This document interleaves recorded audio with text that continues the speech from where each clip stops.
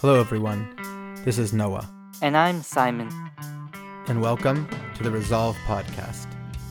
We're your resource for all things mental health, academic success, and personal growth.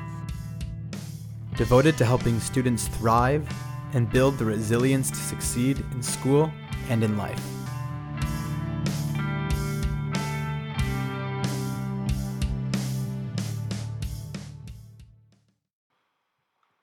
Hello, everyone. This is Simon, and today's blog is going to cover some important skills that will help you go from grad school to a job outside of academia, because we know that struggling over figuring out what to do with your life can be a major source of stress and anxiety. So, without further ado, here we go.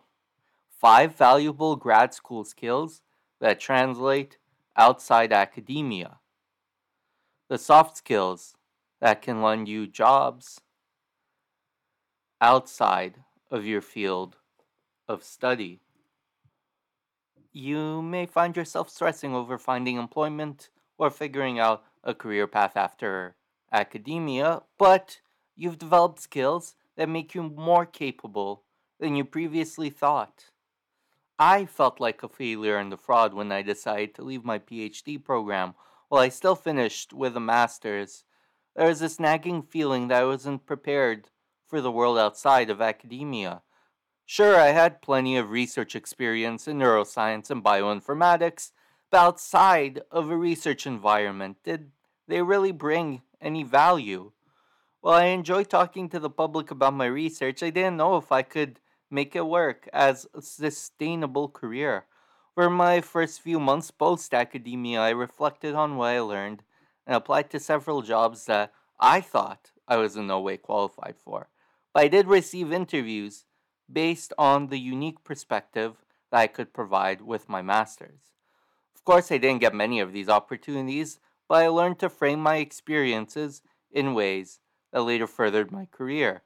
Believe it or not, there are 5 skills that most people learn during their Masters of Arts, Masters of Science, or PhD, even if they leave it unfinished, that are highly sought after.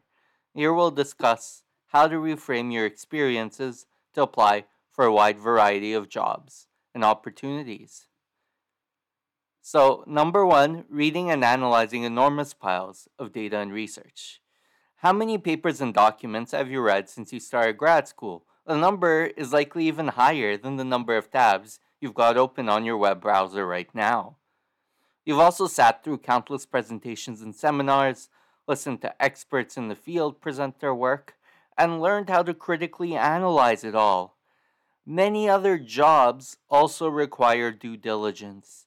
Think about journalists who need to sift through data and verify facts, or people working within banking, finance, and venture capital funding who need to learn about different companies to find out if they're worth investing. We're also living through a period of rampant misinformation, making it more important than ever for many companies to verify their sources and accurately analyze their own data and conclusions. I always repeat the line that I bring a fresh perspective because of my degree. Sure, it's in a different field, but it means you're bringing fresh eyes to the problem without any past biases or preconceptions. Skill number 2, solving challenging problems. In grad school, nothing comes easy. In the sciences and social sciences, designing experiments and analyzing data is never as simple as it sounds. Something always goes wrong, and you need to pivot or find a different strategy to solve the problem. For scientists, we're constantly troubleshooting experiments to get them working. It took me several years to figure out how to grow a pesky type of cell in a dish. Other times, you might be working with something very novel, trying to integrate new evidence and ideas into existing theories. These conceptual problems are also not easy to navigate and solve, which is why it takes several years to get to the thesis stage. Suffice it to say, there isn't much that the world can throw at you that's going to be harder than some of the problems you've worked through in grad school. Skill number 3, communication and teamwork. Grad school teaches you how to talk and work with your colleagues. You also learn how to deal with clashing personalities and difficult individuals. While some of these experiences aren't very good, I learned the best ways to navigate all of these conflicts. In any interview, you can impress your potential employer by discussing these tricky situations and how you navigated them. In addition, you'll learn how to communicate with your advisors through different stages of your degree. You'll learn about collaborating with colleagues and how to negotiate your own limits. How to say no when you're already overburdened, or how you can improve your work by consulting with a colleague. Skill number 4, adapting to high-pressure, chaotic environments. Over the course of grad school, your project can radically change. Experiments or lines of inquiry fail, side projects become main projects, and hypotheses get abandoned. For me, it felt like every year I had to learn new skills in the new topic. It doesn't help that I was also adjusting to living on my own at the time. Grad school is an extremely high-stress environment where things change quickly, but you've developed your own ways to manage the chaos and pressure. This is highly valuable, especially when working with companies that often face similar pressures. You can thrive and adapt creatively to chaos. That's a skill. Skill number 5, time management and organization. Grad school is a tumultuous time in our lives where we juggle our personal lives, relationships with friends and family, as well as our program. Oftentimes, there's a research and course load component. Some people continue working other jobs just to make ends meet. To get through grad school, you develop these skills that make you extremely efficient and capable. Combine time management and organization with everything else, and you've got an impeccable track record of transferable soft skills.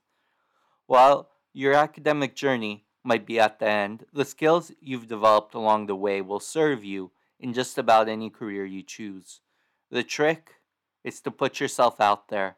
I wouldn't be where I am now without sending a few applications for jobs I thought myself unqualified for.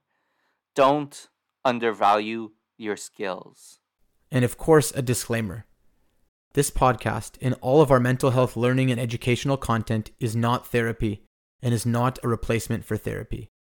Please seek professional help if needed. Go to www.resolve.ca to get the support you need.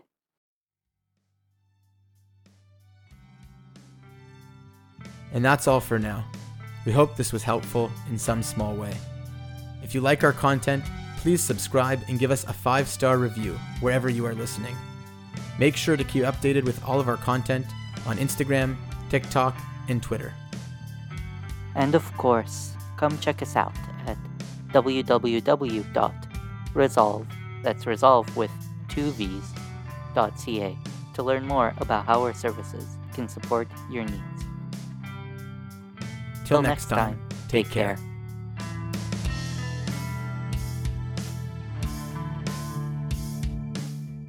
Theme song for this podcast is done by the band Mokuse no Maguro in their song Midnight Empty Street.